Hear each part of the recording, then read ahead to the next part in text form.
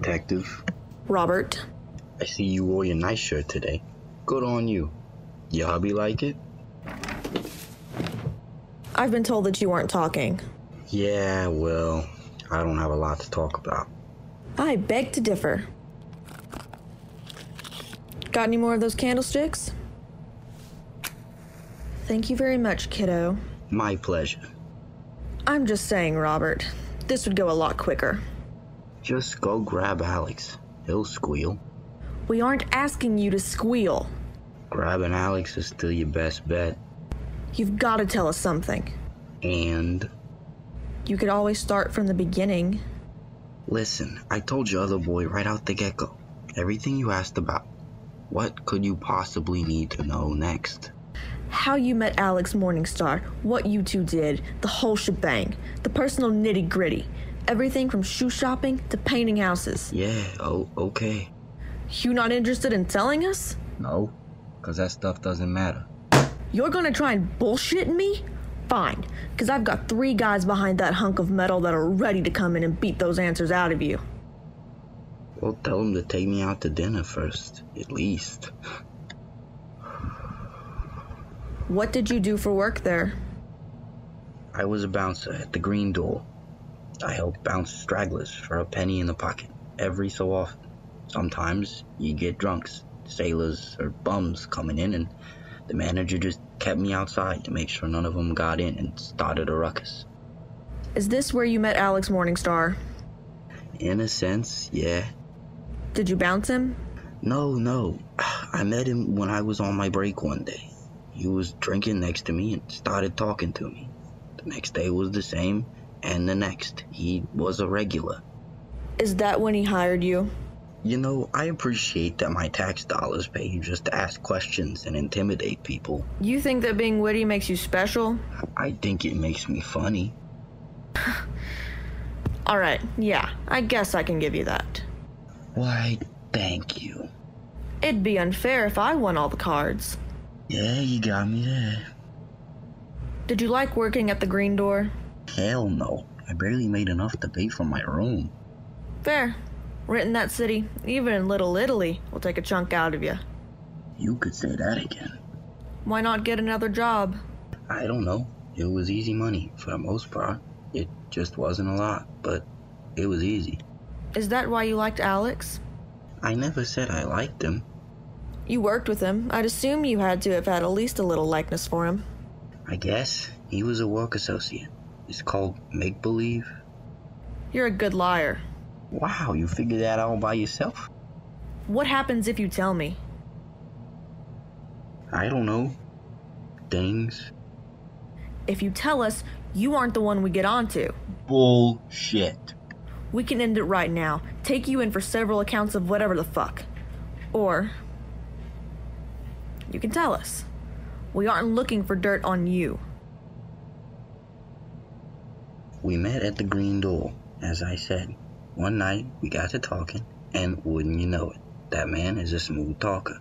And I'm talking smooth as butter, you know? I do. Okay. Well, he talked me into helping out with his deal at the end of town, swiping some gin and joe. After that, I didn't see him again until maybe a week later when he showed up with my cut. We talked for a while, and within a week, our friendship was blossoming. By the end of the month, he invited me out to a get-together. It was at a small fishing dock, cod and bass mostly, connected up with Fox Lake. It seemed like he was gonna snap his cap, a smoker in one hand and a briefcase full of money in the other. It scared me to think what he might do. Most people I saw with guns back then were either vets or cops, and he was neither. I was up to my knees in shit. He dragged me along all night until 3 men were left, with the fishes off the same shore. You're talking about the Yorktown Yankee case? It has a name. Yeah. You sure it had nothing to do with the Red Sox? Positive. Can you give me a minute, Robert? I'll give you several.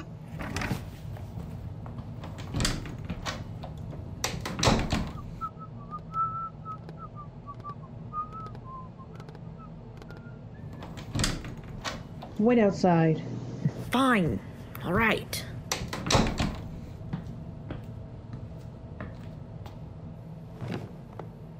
Robert Henderson. You're a slippery one. Not slippery. Sharp. If that's how you want to put it. What now? Can you just let me get back to my shithole? I'll be dead in a week anyways. Is that so? Most likely. Well then, we better get your last will and testament. The Yorktown Yankee case. How are you involved? What are you getting at? 3 years ago, we started a sting operation in western Chicago. A few old radio workers helped us out, and we were up in the skinny under a whole gun operation. Even the vet, Sergeant Harry Garrison. They were all set up until Baxter's crew rolled up. The Yorktown Yankees. The Yorktown Yankee case was a dud and left 2 policemen dead, including our previous chief and Garrison. We knew Morningstar and Baxter both had a part in it, but until today, we haven't been able to nail either. Until you, kid. Hey, I don't kill people. I'm just a bodyguard. We know. You're here because you can help us. Your other man spoke better. At least I knew he hated me. I don't like talking with someone who pretends they like me. I like you, Robert. Yeah, okay, Chief. Now, you lived in Chicago, right? Little Italy? Yeah, Your family is pretty well-to-do, correct? we've always had an unspoken agreement about not borrowing money. I want to make a deal with you. One that you might like.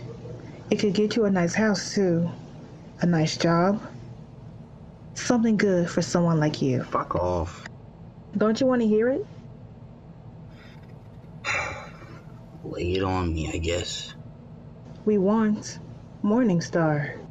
Yeah, If you can attest that he was the one responsible for the death of our previous chief, we could help you get out of here.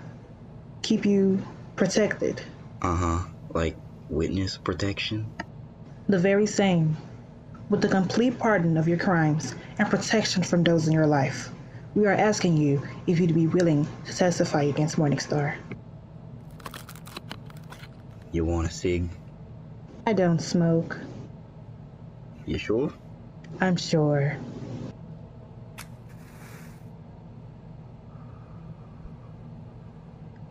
That's a full plate you're giving me. Well, that's the world you're involved with. What about my family? They'll be safe. We'll make sure of it. Will you testify? So like I'll have the fuss always around me. Not always. Where would I go? Big city, probably. Chicago? LA? Maybe. Do we have a deal? I think we do.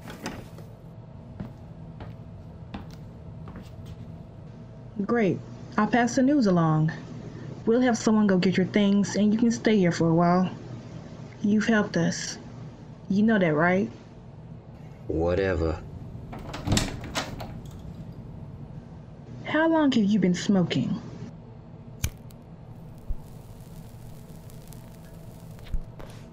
Who fucking cares? This has been Yorktown Yankees, a radio drama crew production. Creative producer, Garrick Pfeffer. Director and producer, Emily Pope. Writer, J.J. Major. Editor, Margaret Towns. Christian Dada as the chief. Emily Johnson as the detective. Jesse J. Tharp II as Robert. Thank you for listening.